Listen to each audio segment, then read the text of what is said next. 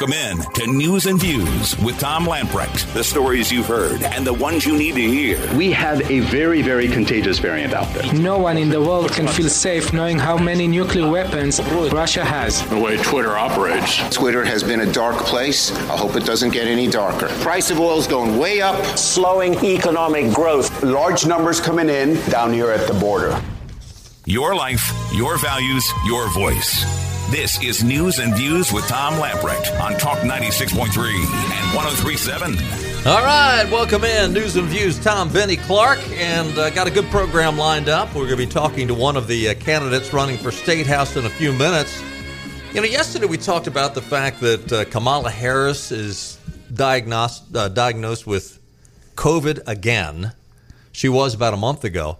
But PJ Media's got an interesting article out saying that she is taking medications for high-risk COVID-19 sufferers.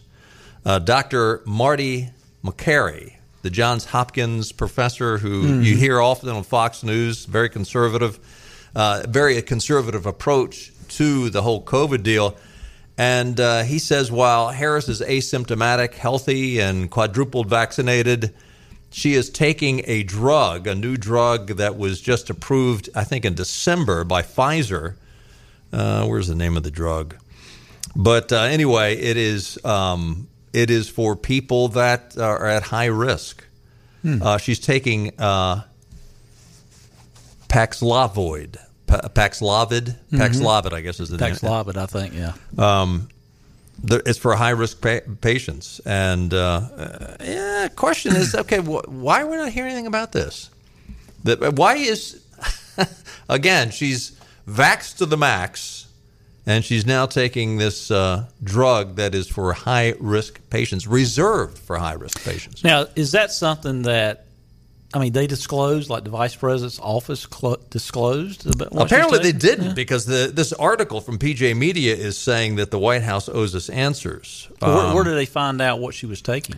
The FDA authorized this drug. We have been told that Harris was asymptomatic. It does not appear to be any risk groups. This is what Harris had to say. They've got her just saying, I was tested positive, no symptoms. I'm so grateful I've been vaccinated and boosted. I don't know. I don't know if it was a leak. Well, I guess it was from this Dr. Marty Makary from Johns Hopkins. He was apparently the one that told PJ Media. I wonder how he would know. Yeah. I don't know unless but if she was under his care, you wouldn't think he would release that information. Yeah, he couldn't disclose that. But and don't think he would. Because he's the one that said he's surprised to learn that Harris is taking this Paxlovid. Well, people can look healthy, and she may have some underlying things that they hadn't disclosed previously, high blood pressure or anything really. Some sort of disease that you can only catch from a laughing hyena. I'm refraining from saying anything that's not proper. Putin, who we talked about earlier this week, has maybe got some health issues, including the possibility of people are speculating maybe it's Parkinson's. He came out with an interesting statement today. In a threat to the West, Vladimir pledged lightning-fast strikes on any nation that interferes with Russia's war in Ukraine. Isn't that already taking place? We're not exact. There's a lot of nations that aren't exactly standing by and doing nothing. Obviously, there are no nations that have said we are going to send troops over, but everything but that is being done. Lloyd Austin and Blinken were over there. Blinken, and Nod were over there, Monday, giving advice, sitting at a table with Zelensky and his, upper echelon. If anyone ventures to intervene from the outside and pose unacceptable threats of strategic nature to Russia, they should know that our country retaliatory strikes will take place with lightning speed, he said. Russia once faced international ire this week after it suggested Western support of Kyiv during Russia's more than 60-day invasion could lead to nuclear warfare. In fact, what's his the head guy with the Putin's right-hand guy, came out yesterday and was talking about that. Yeah, we could see nuclear war. Defense minister or whatever. Yeah. Lavrov or something like that. Yeah. Something very the guy Russian. That looks, although he looks rather Western. I mean, he looks like he'd be somebody's grandfather. I look at this, and I've got to say, I have no inside information at all. This is total speculation. But this sounds like a man to me who is strictly saber-rattling, trying to sound like, you better fear me because I'm the big cheese. And I don't think it's going to carry a whole lot of weight. Well, you always wonder about, because Russian and English obviously very different language. That's an interpretation because he doesn't speak English, right? And you often wonder, who's writing this? Is it straight from their interpreter or some other interpreter? But bottom line, he kind of said based on that is, hey, you help Ukraine again, we'll light you up like a Christmas tree. I mean, that's pretty much what he's saying. Yeah, and that's what. Earlier this week, everybody, United Kingdom and the United States were, basically calling everybody to kind of pause and rethink what they're saying and that type of thing. And this is kind of a 180 from that. So, well, old Joe, he says things constantly, and the White House has to walk them back, whether it's a domestic issue or an issue with the war over in Ukraine. Joe is known to have foot and mouth disease. I hope no one asked Joe that question because, there's just no telling what would come out of his mouth. He said, well, actually, the weather's been pretty good here in D.C. when they bring up lightning, Fox News is also reporting the United States and Russia have carried out a prisoner swap, exchanging Trevor Reed, a Marine veteran jailed in Moscow, for a Russian drug trafficker who's has been serving time in America. So we've got a guy that's a Marine that was drunk. Apparently, he was accused of being drunk and attacking a police officer in Moscow, and he has been in jail. And we're going to exchange that for a guy that's been selling drugs, drug trafficker. Listen, a Russian drug trafficker that Moscow wants to get out of our prison and back to Russia. My hunch is it was more than just, he wasn't just your typical peddler on the street corner. This guy was playing rather in the big leagues when it comes to drugs. Today we welcome home Trevor Reed and celebrate his return to his family that missed him dearly. Trevor, a former U.S. Marine, is free from Russia detention. Biden said in a statement, I heard in the voices of Trevor's parents how much they worried about his health, missed his presence, and I was delighted to be able to share with them the good news about Trevor's freedom.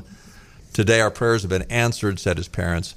I'm sure the parents, this is an answer to prayer. I can't imagine, having your son in that situation, just the constant worry and depression and the jubilation of having him home. I didn't remember we had anyone over there until today's story about that. Was he in? Did he work at the embassy prior to the embassy closing? I'm assuming he must have. Mm-hmm. Why else would he have been over in Moscow? Yeah, was Marines. They're the ones that staff the embassy. Exactly. Mm-hmm. Now we got to remember there are others over there, including the WNBA Brittany Griner, the star for the. Who did she play for? I don't know. I don't watch much WNBA. In fact, have you ever watched any portion of WNBA game? Actually, when I knew someone that played briefly in the WNBA, I watched maybe a couple of times. But if she had not been through this, I could not name one WNBA player. Honestly, I just don't watch it. You chauvinist pig. No, I just don't. You chauvinist pig. Which, I don't watch the NBA, so why would I watch the WNBA? Well, that's true, too. So. No, I'm right there with you. I can't say I've watched any WNBA. Interesting op-ed from John Hood in today's Carolina Journal. And he is he's not basically, he is taking the club to growth to the woodshed for a slapdown. He writes, Mark Robinson, North Carolina's Republican lieutenant governor, just endorsed Ted Budd over Pat McCrory in the GOP primary for U.S. Senate. In a new ad promoting Bud's candidacy, Robinson speaks directly to the camera. Quote, Pat's a nice guy, but he's no conservative, Robinson says, alleging, among other charges, that Pat put liberals in charge of state textbooks. John Hood writes, the ad, paid for by the pro-Bud Club for Growth, cited the John Locke Foundation as its source for the textbook claim. As a former chairman and current board member of the think tank in question, I feel the need to correct the record. No one at Locke ever said the former governor put liberals in charge of state textbooks. This claim was concocted by the Club for Growth, not the Locke Foundation. Among my conservative friends and acquaintances across the state, there are strong supporters for McCrory, for Bud, for Walker, and other candidates in the primary. In correcting the record, I'm not trying to change anyone's mind about whom to support. I'm just saying and trying to ensure that voters make their decision in response to truthful claims, not misleading ones. Back in 2014, Locke's longtime educational analyst, Terry Stoops, wrote a brief blog post about then-Governor McCrory's appointments to the North Carolina Textbook Commission. Stoops noted of the 22 appointees made to the commission, 11 were Democrats, 4 were Republicans, 3 were unaffiliated, with the partisan affiliations of the remaining 4 unknown. Now, what's interesting about this, at the time, the education superintendent was June Atkinson, a Democrat. She is the one that makes the recommendations, not Pat McCrory. And I think it's kind of just a rubber stamp thing, too, isn't it, from the governor's side? That's what, according to John Locke, I'm not going to read the whole thing, but that's pretty much what he says. Mm-hmm. That McCrory is the one that says, okay, this is who you want. Okay, as the governor, go ahead and do it. But he does not really have any say-so in who does what. Well, the other interesting thing, too, that John goes into somewhat is even then, now this is a little odd, but even then, the committee in charge of textbooks makes recommendations, and that's it. Mm-hmm. They don't actually go and say, okay, this is the textbook you will use. So I would agree with John, and I don't know that it's going to change anybody's opinion, and I'm not chastising Ted Budd on this issue. Again, a lot of people that are for someone other than Bud are very upset with Ted Budd because of what the Club for Growth is doing. Now, I'm not saying Ted Budd is anti, I'm sure he's grateful for all the spots that the Club for Growth is buying for him. But by law, Ted Budd is not allowed to have any influence on any of the content of any of the ads that a PAC like Club for Growth would put on the air for whatever candidate they want. Yeah, and proof that these ads from Club for Growth and other Ted Budd ads are working. I talk to people all the time, and I see who do you like for this race? Well, and they come back and say, well, Pat McCrory's just not conservative enough for me. And I said, and why is that? And no one can answer that other than, at the end of the day, well, Ted Budd's told him he was not conservative enough. And I think these ads are really, really working. I followed talked about that yesterday. Yeah, I followed Pat McCrory during his time as governor, and he's a pretty conservative guy. And you can't be, when you're in the executive office, or whether the governor's mansion or the White House. You can be conservative, but at the same time, you got to govern and you got to get things done. And to say you're not going to compromise on anything when in the executive office, you have to. Right. Unless you control everything. Yeah, I would agree with that. Of all the offices you could serve in, you are the head guy for the entire state, and it's where Lieutenant Governor Mark Robinson. Listen, I love Mark, but I don't know that he would use the bully pulpit as strong as governor as he is with lieutenant governor. Because the lieutenant governor, he's got a pulpit to preach from, and he can be more vocal perhaps than he would be as the governor. I think he'd be I still think he'd be vocal. Now, of course, I say that, but you turn around and look at DeSantis, and he has used the bully pulpit of the governor's mansion, governor's pulpit in Florida very, very well. And I'm not going to tell anyone who to vote for. They need to do really research, not just listen to commercials. But I know my experience with when Governor McCrory was governor, and all his staff mainly dealt with his staff on issues. He was very, very pro-business, and his staff was pro-business and conservative from a business standpoint. That's my only experience with him. So, by the way, speaking of that race, Ted Cruz came out. He's the latest national figure to endorse Ted Budd. What's also interesting is the American Family Association. I'm not sure when they released this, but it was fairly recent.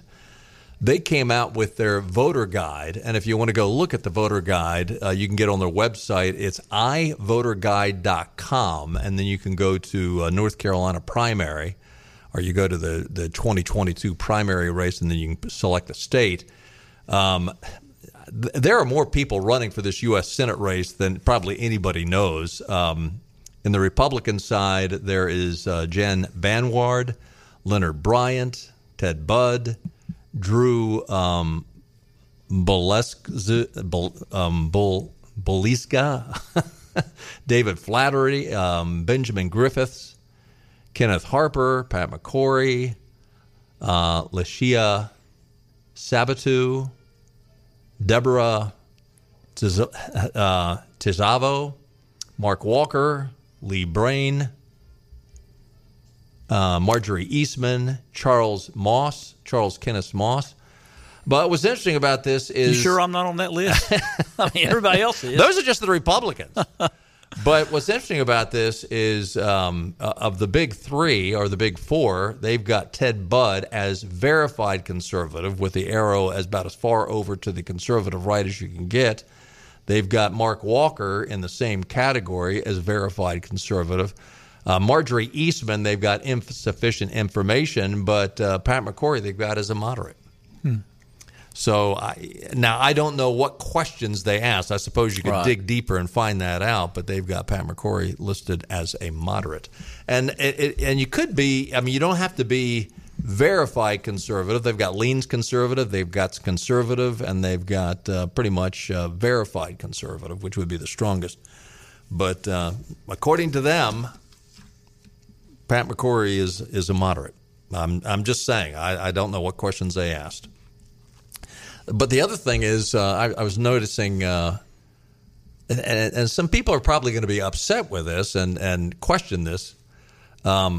When you look down to the first congressional race, the old Butterfield race, in the Republican side, they've got, and there's a bunch of people in that one. Will Aiken, they've got as conservative but conditional, because they're just taking his word for it when it says conditional. Brad Murphy, the same, conservative conditional. Brent Robertson, conservative conditional. Sandy Robertson, they've got as a moderate. Sandy Smith, they've got verified conservative. Billy Strickland, they've got leans conservative. I know Billy, he's a conservative. Well, I listened to his interview with Henry this morning, and I thought, I was surprised when I saw this after hearing that interview. But also in Greg Murphy's congressional race, they've got Greg Murphy as leans conservative, which surprised me on that one. But anyway, there's so again, you're not sure what questions they're asking and how they're judging what is a conservative. Do you have to check every box that they have in the conservative category to get that? It might be, I don't know what the questions were, but if the questions were, do you absolutely believe that the 2022 election was, or the 2020 election was rigged? If that's one of the questions, you can have some people that would say, I don't think so. Anyway, with that said, let's take a break. Lots more to talk about, including a Meet the Candidates segment. Celeste Carnes is going to be with us when we get back. Stay with us. More news and views coming up. Whatever it takes, 'cause I love the adrenaline in my veins. I do whatever it takes. This is your Drive at 5 and ENC with Tom Lamprecht. Welcome back to News and Views on Talk 96.3 and 103.7. Welcome back in. It is News and Views for a Wednesday. We finally got a national day that I can get excited about. It is National Prime Rib Day. Yeah, that sounds good to me. Take a look at your weather forecast. It is going to be clear and cool tonight, a low of 43. Tomorrow, a high of 67, but lots of sunshine.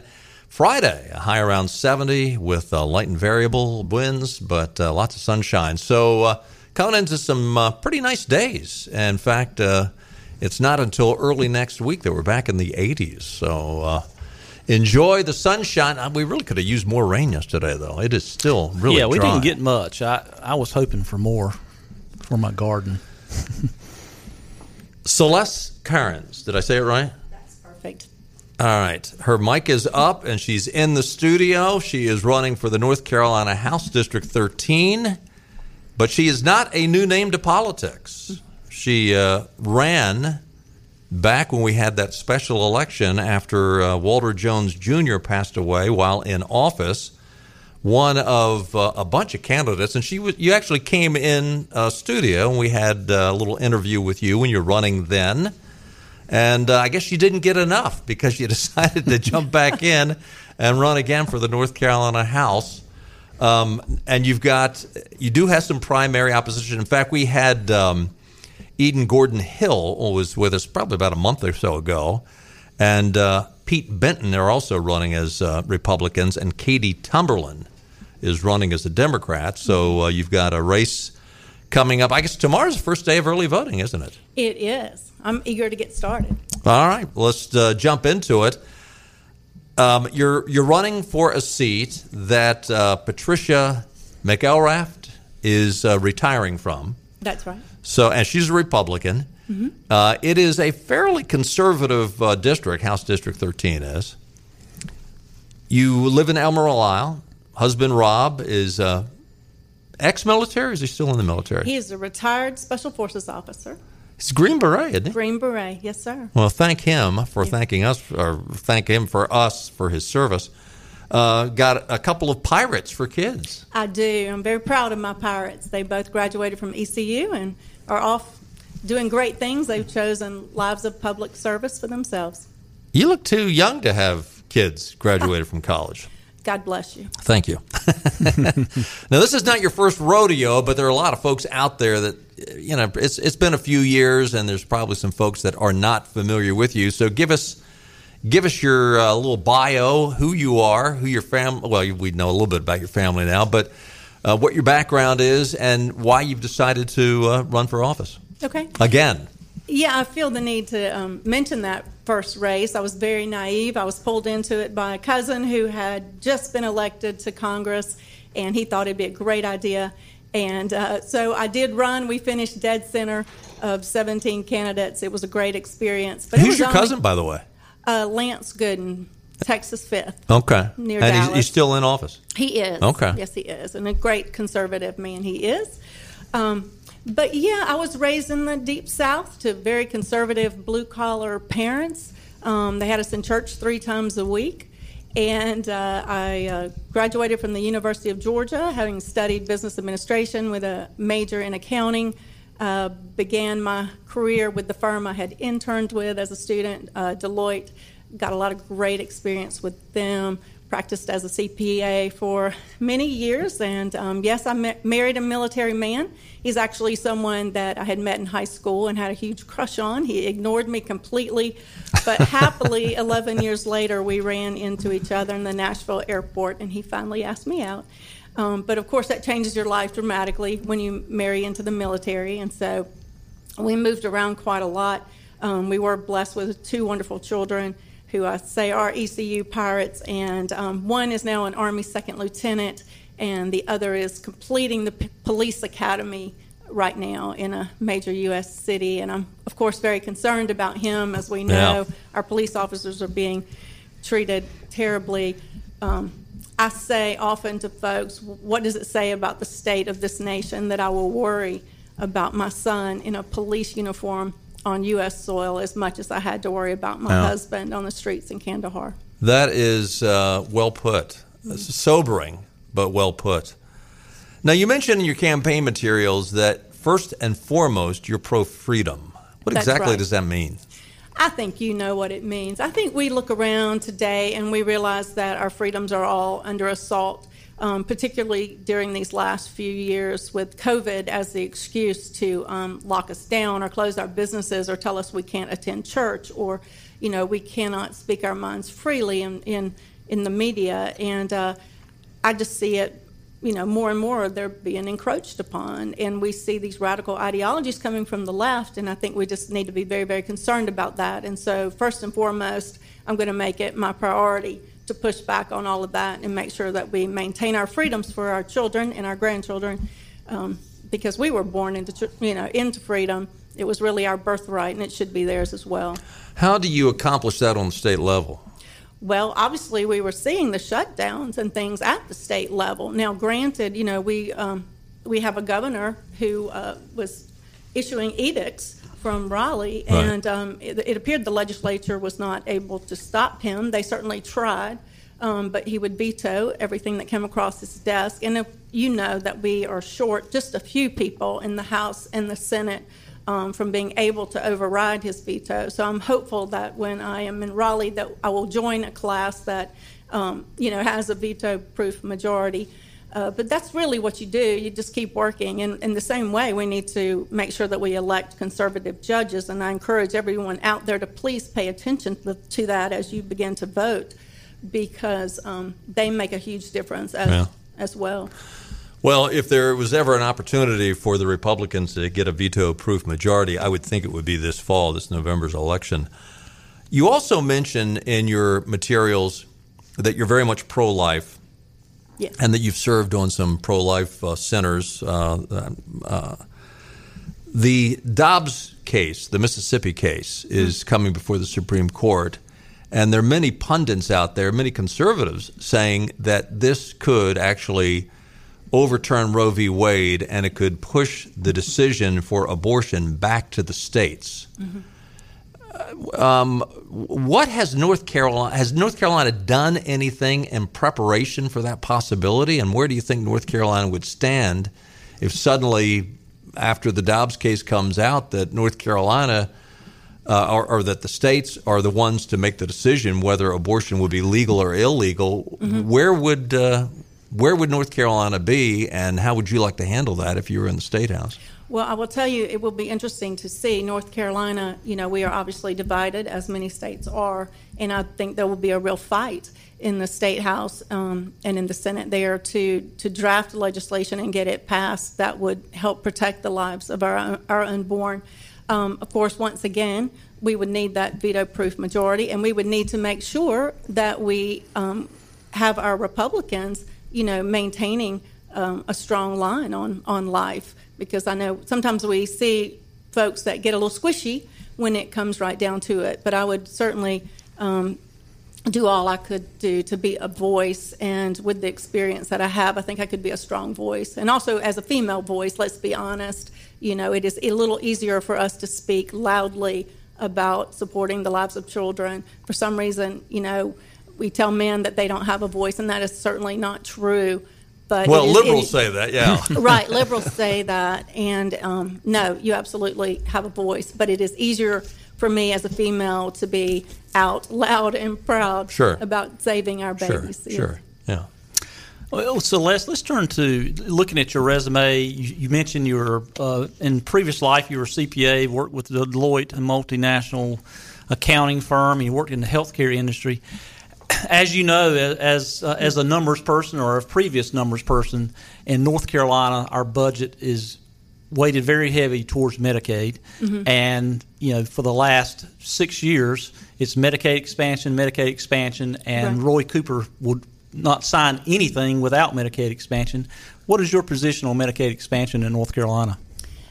I will tell you my general position is always to push back on increased government spending and increased government influence in the healthcare industry. I believe about 50% of the babies born now in the state of North Carolina are paid through Medicaid. And much more in eastern North Carolina. Right. And that. so, I think we've got to slow that down and not increase North Carolina taxpayers' responsibility and not, like as I say, increase the effect of government in healthcare. Generally, anytime the government gets involved in something, the quality goes down, the price goes up.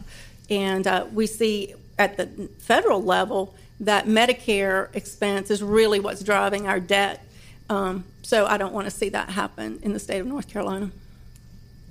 Club for Growth got behind you, I believe, when you ran for Walter Jones's seat, correct? They did. Have you had any support from any outside groups for this race? It's funny, I got money yesterday from the CPA Pact. I didn't even know there was such a thing, but I was happy to see that they were supporting me. No, not from the Club for Growth or other outside groups at this point. I don't know that the Club for Growth gets involved at all. Yeah, in we get that far races. down to state. Yeah. That's right. But they did support me before because they do realize that I am, pro-business, that I'm interested in reducing taxes generally and reducing regulations. I mean, regulations, especially in eastern North Carolina and on the coast, are important. Obviously, we need to safeguard our beautiful environment, but there is a level at which it becomes very intolerable and very difficult for businesses to succeed and invest where they need to invest to grow and to hire more people and such. So I would be interested in seeing our regulatory system streamlined and simplified. We just have a couple of minutes left, but real, bullet point fashion, what are the top 3 issues that you think the North Carolina next legislative session, if you get elected, what are the big 3 that you would think we need to tackle? Well, from my perspective, being from, the District 13, I'm going to be focused on my district. So we're going to be interested in helping to protect our bases there, Cherry Point in particular. We've got to look at education. I attended with Pat McElraft, who has encouraged me into the race. She took me with her to a meeting that the Select Committee on Education did just the other day in Carteret County. As they're looking at what does education look like going forward in North Carolina. And I think these things are very important. One, we want to make sure that we do not have these radical ideologies in our school, that we are pushing back on CRT as it affects our students. But we also want to see that we are setting them up for success and that, we need our kids to be educated properly so that not only their future is secure, but the future of North Carolina is secure. We need to make sure we have a great and adequate workforce. I think career and technical education is very important in that regard as well. Let's see. Lastly, I probably would focus on the life issue, and we will, I think, have to look at that. And so I do look forward to being a voice in that debate and trying to encourage North Carolinians to think about what we're doing and to appreciate the sanctity and dignity of life. Amen to that, sister. I think all 3 of those are great.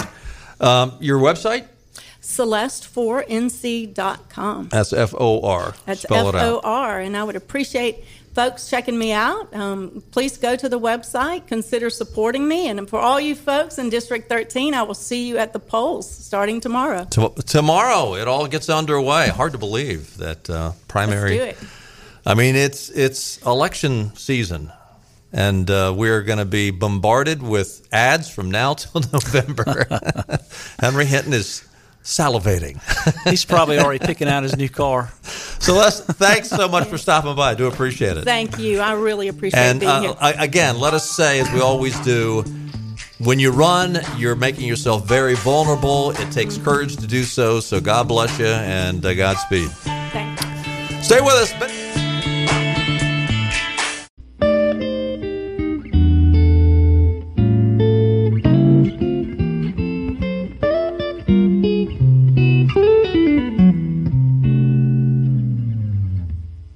This is your Drive at 5 and ENC with Tom Lamprecht. Welcome back to News and Views on Talk 96.3 and 103.7. Welcome back in. It is News and Views for a Wednesday. We finally got a national day that I can get excited about. It is National Prime Rib Day. Yeah, that sounds good to me. Take a look at your weather forecast. It is going to be clear and cool tonight, a low of 43. Tomorrow, a high of 67, but lots of sunshine. Friday, a high around 70 with light and variable winds, but lots of sunshine. So coming into some pretty nice days. In fact, it's not until early next week that we're back in the 80s. So enjoy the sunshine. We really could have used more rain yesterday, though. It is still really dry. Yeah, we didn't get much. I was hoping for more for my garden. Celeste Cairns, did I say it right? That's perfect. All right. Her mic is up, and she's in the studio. She is running for the North Carolina House District 13, but she is not a new name to politics. She ran back when we had that special election after Walter Jones Jr. passed away while in office, one of a bunch of candidates. And you actually came in studio, and we had a little interview with you when you were running then. And I guess you didn't get enough because you decided to jump back in and run again for the North Carolina House. And you do have some primary opposition. In fact, we had Eden Gordon Hill was with us probably about a month or so ago. And Pete Benton are also running as Republicans. And Katie Tumberland is running as a Democrat. So you've got a race coming up. I guess tomorrow's the first day of early voting, isn't it? It is. I'm eager to get started. All right, let's jump into it. You're running for a seat that Patricia McElrath is retiring from. That's right. So, and she's a Republican. Mm-hmm. It is a fairly conservative district. House District 13 is. You live in Albemarle Isle. Husband Rob is ex-military. Or is he still in the military? He is a retired Special Forces officer. He's Green Beret, isn't he? Green Beret, yes, sir. Well, thank him for thanking us, or thank him for us for his service. Got a couple of pirates for kids. I do. I'm very proud of my pirates. They both graduated from ECU and are off doing great things. They've chosen lives of public service for themselves. You look too young to have kids graduated from college. God bless you. Thank you. Now, this is not your first rodeo, but there are a lot of folks out there that, it's been a few years, and there's probably some folks that are not familiar with you. So give us your little bio, who you are, who your family. Well, we know a little bit about your family now, but what your background is and why you've decided to run for office. Okay. Again. Yeah, I feel the need to mention that first race. I was very naive. I was pulled into it by a cousin who had just been elected to Congress, and he thought it'd be a great idea. And so I did run. We finished dead center of 17 candidates. It was a great experience. But who's your cousin, by the way? Lance Gooden, Texas 5th. Okay. Near and Dallas. He's still in office? He is. Okay. Yes, he is. And a great conservative man he is. But yeah, I was raised in the Deep South to very conservative blue-collar parents. They had us in church 3 times a week. And I graduated from the University of Georgia, having studied business administration with a major in accounting. Began my career with the firm I had interned with as a student, Deloitte. Got a lot of great experience with them. Practiced as a CPA for many years, and yes, I married a military man. He's actually someone that I had met in high school and had a huge crush on. He ignored me completely, but happily, 11 years later, we ran into each other in the Nashville airport, and he finally asked me out. But of course, that changes your life dramatically when you marry into the military, and so we moved around quite a lot. We were blessed with 2 wonderful children who I say are ECU pirates, and one is now an Army second lieutenant, and the other is completing the police academy right now in a major U.S. city. And I'm, of course, very concerned about him. As we know, our police officers are being treated terribly. I say often to folks, what does it say about the state of this nation that I will worry about my son in a police uniform on U.S. soil as much as I had to worry about my husband on the streets in Kandahar. That is well put. It's sobering, but well put. Now, you mentioned in your campaign materials that first and foremost, you're pro-freedom. What exactly does that mean? I think you know what it means. I think we look around today and we realize that our freedoms are all under assault. Particularly during these last few years with COVID as the excuse to lock us down or close our businesses or tell us we can't attend church or, we cannot speak our minds freely in the media. And I just see it, more and more they're being encroached upon. And we see these radical ideologies coming from the left, and I think we just need to be very, very concerned about that. And so first and foremost, I'm going to make it my priority to push back on all of that and make sure that we maintain our freedoms for our children and our grandchildren, because we were born into freedom. It was really our birthright, and it should be theirs as well. How do you accomplish that on the state level? Well, obviously, we were seeing the shutdowns and things at the state level. Now, granted, we have a governor who was issuing edicts from Raleigh, Right. and it appeared the legislature was not able to stop him. They certainly tried, but he would veto everything that came across his desk. And if you know that we are short just a few people in the House and the Senate from being able to override his veto. So I'm hopeful that when I am in Raleigh that I will join a class that, has a veto-proof majority.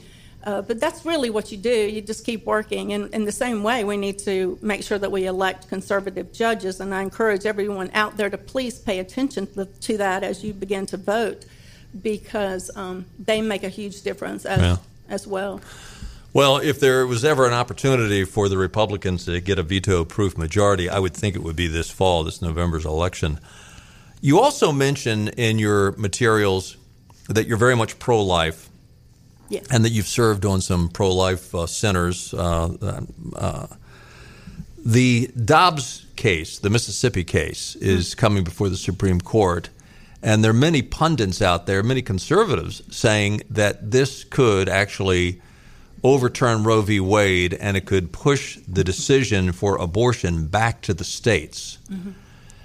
What has North Carolina done anything in preparation for that possibility? And where do you think North Carolina would stand if suddenly, after the Dobbs case comes out, that North Carolina or that the states are the ones to make the decision whether abortion would be legal or illegal? Where would North Carolina be, and how would you like to handle that if you were in the State House? Well, I will tell you, it will be interesting to see. North Carolina, we are obviously divided, as many states are, and I think there will be a real fight in the State House and in the Senate there to draft legislation and get it passed that would help protect the lives of our unborn.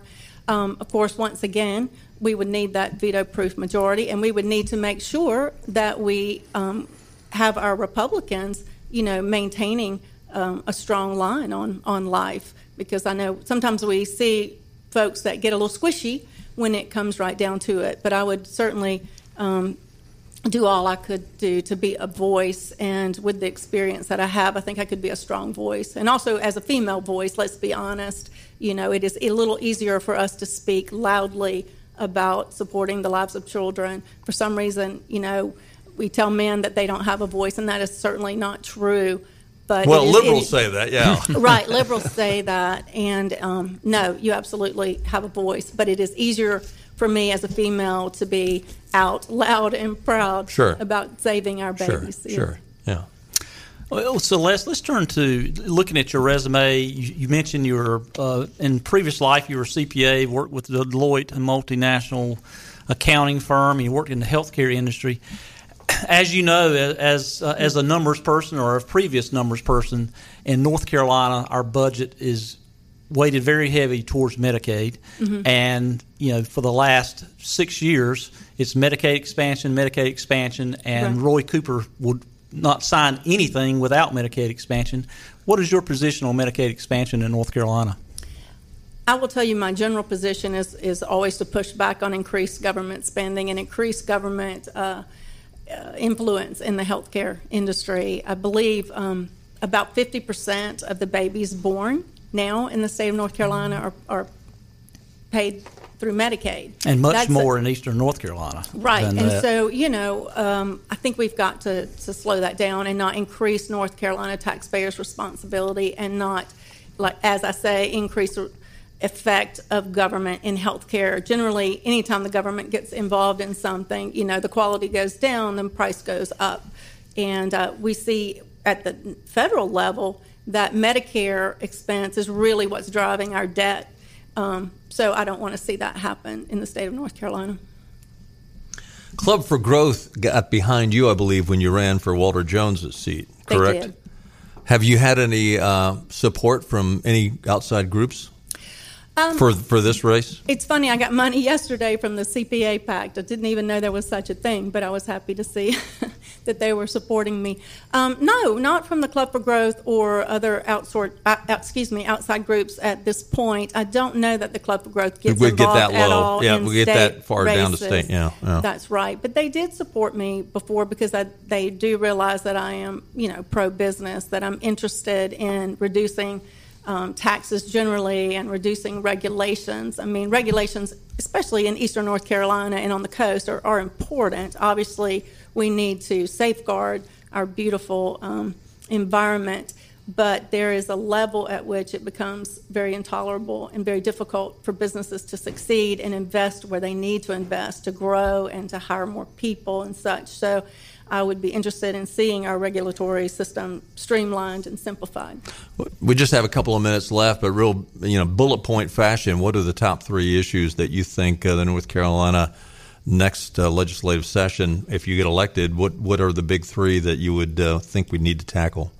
Well, from my perspective, being from, the District 13, I'm going to be focused on my district. So we're going to be interested in helping to protect our bases there, Cherry Point in particular.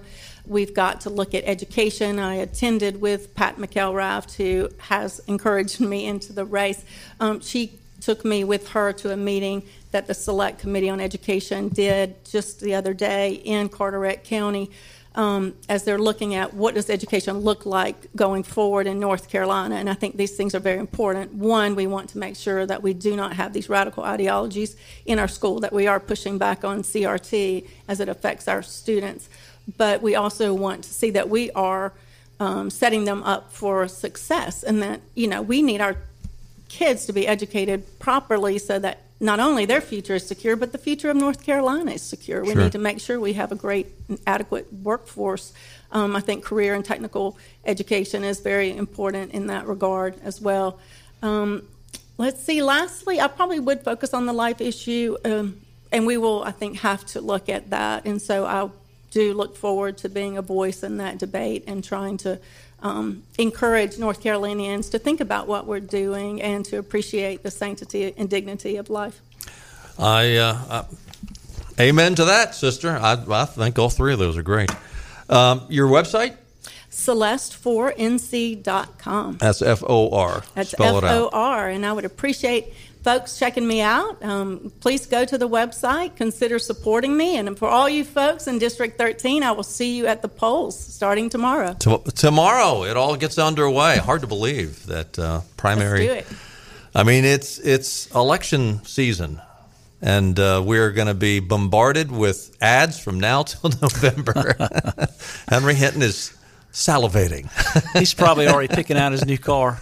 Celeste, thanks so much for stopping by. I do appreciate it. Thank you. I really appreciate being here. Again, let us say, as we always do, when you run, you're making yourself very vulnerable. It takes courage to do so. So God bless you and Godspeed. Thank you. Stay with us. A collection of question marks. There's a lot of questions. Why? How? No logic, no reason, no explanation. Just a prolonged nightmare. Worst nightmare of their lives. This long nationwide nightmare. We'll start collecting clues as to the whys, the whats, and the wheres. Neighborhood by neighborhood. Literally knocking on doors. This is your worst nightmare. The nightmare. It would be a nightmare. Worst nightmare. We will not end the nightmare. We'll only explain it. Explain to us. Because this is News and Views with Tom and Benny on Talk 96.3 and 103.7. Welcome back in News and Views for a Wednesday. U.S. Senator Thom Tillis. We talked about this yesterday. We had a sort of a Madison Cawthorn marathon yesterday. Well, he's got a lot to He gives us a lot of material to talk about. That's the truth. Thom Tillis called on the House Ethics Committee to investigate fellow Republican Madison Cawthorn on Wednesday, earlier today, a day after the Washington Examiner broke a story saying Cawthorn could be implicated in insider trading. Insider trading by a member of Congress is a serious betrayal of their oath, and Congressman Cawthorn owes North Carolinians an explanation, Tillis said in a tweet. There needs to be a thorough and bipartisan inquiry into the matter by the House Ethics Committee. The Washington Examiner uncovered a photo posted on Instagram on December the 29th in which Cawthorn posed with James Katolis, a hedge fund manager. We talked about that yesterday. So apparently Tillis is I think Tillis is one of the individuals that was backing Chuck Edwards, if I'm not mistaken. I believe that's correct. Who was running against Cawthorn in the primary for congressional District 13 that he's running in? I believe that's right. Yeah. We just talked to Celeste Karen, who's running for State House in District 13. Anyway, so Cawthorn's going to have his hands full. The ultra-conservative will say probably, see? Now, I'm ultra-conservative, okay? I consider myself ultra-conservative. But there are going to be some that say, see, Tillis is no conservative. And I'm not saying he's ultra-conservative either. Anyway, I need to keep my mouth shut on this. People will start texting me. Yeah, but we talked about yesterday, and of course these are just allegations with this insider trading thing, but really, even if it was perfectly innocent, to me it shows a lack of judgment. All of these things all of we these talked things. about are when lack he of tweeted judgment. that, you got to know a little bit more about life, that when it comes to securities things, you got to be careful. Yeah. I mean, with all the, and listen, if you're a Republican, you got to be doubly careful. Oh yeah, because they'll throw you in the clink quick. And he's got Republicans and Democrats going after him now, so he better just stay home a little while. So Town Hall ran a story on MSNBC's Joy Reid. Joy Reid actually makes Al Sharpton look like a reasonable human being. Yeah, how any network can have her on is just beyond me. She's. This is her explanation, her insane theory to explain why billionaire and Tesla and SpaceX founder Elon Musk decided to buy Twitter. Cut one, Clark. They don't want to just be in the club. They are on the, they've been described as being on the outside of the culture looking in through the glass. But they don't just want to come in. They want to come in and be able to punch people in the face and walk around and laugh about it and not have anyone be able to stop them. The thing is, the enjoyment they get out of being in this town square is being able to harass people, being able to attack people. There was a time when people had the double hashtags around their names because they were Jewish, and right-wingers were saying, get in the oven anytime you made any benign comment on Twitter. They attacked women. The misogyny was crazy on Twitter for a while. Elon Musk, I guess he misses the old South Africa in the 80s. He wants that back. Unbelievable. Yeah, she's accusing somebody of what she's doing right there. And the thing about it is, if she, and it's got to be intentional, I don't think she can be that stupid, because anyone that knows anything about Elon Musk, and because I've kind of followed Elon Musk because I've been intrigued by his business acumen and everything else. I mean, one of the reasons he left South Africa was because he was very anti-apartheid and anti what was going on over there. And she essentially called him a white supremacist just then. Well, listen, when nothing else works and you're a liberal, you play the race card. That's all they know how to do is play the race card. And I bet if you went through I don't know how many, is it billions of tweets a week? I don't know how many there are. There's a lot of them. If you went through those for a year, I bet it would come up 85% negative, hurtful comments by liberals. Oh, yeah. At least. Oh, yeah. I mean, it's rare to see, to them, a bad comment is hey, maybe we ought to question that election. Maybe it's kind of strange that if you're questioning a liberal's election, maybe we should question that 2020 election, because for whatever reason, the only places that couldn't count their votes that night were places that were in play. So then they would label me as making a hurtful comment or something. So MSNBC, it's not just Joy Reid. This white guy, Ari Melber, this is what he said of the Elon Musk takeover Twitter. This really make your head spin. You own all of Twitter or Facebook or what have you. You don't have to explain yourself. You don't even have to be transparent. You could secretly ban one party's candidate or all of its candidates, all of its nominees, or you could just secretly turn down the reach of their stuff and turn up the reach of something else, and the rest of us might not even find out about it till after the election. Unbelievable. Elon Musk says this is all to help people because he is just a free speech, philosophically clear, open-minded helper.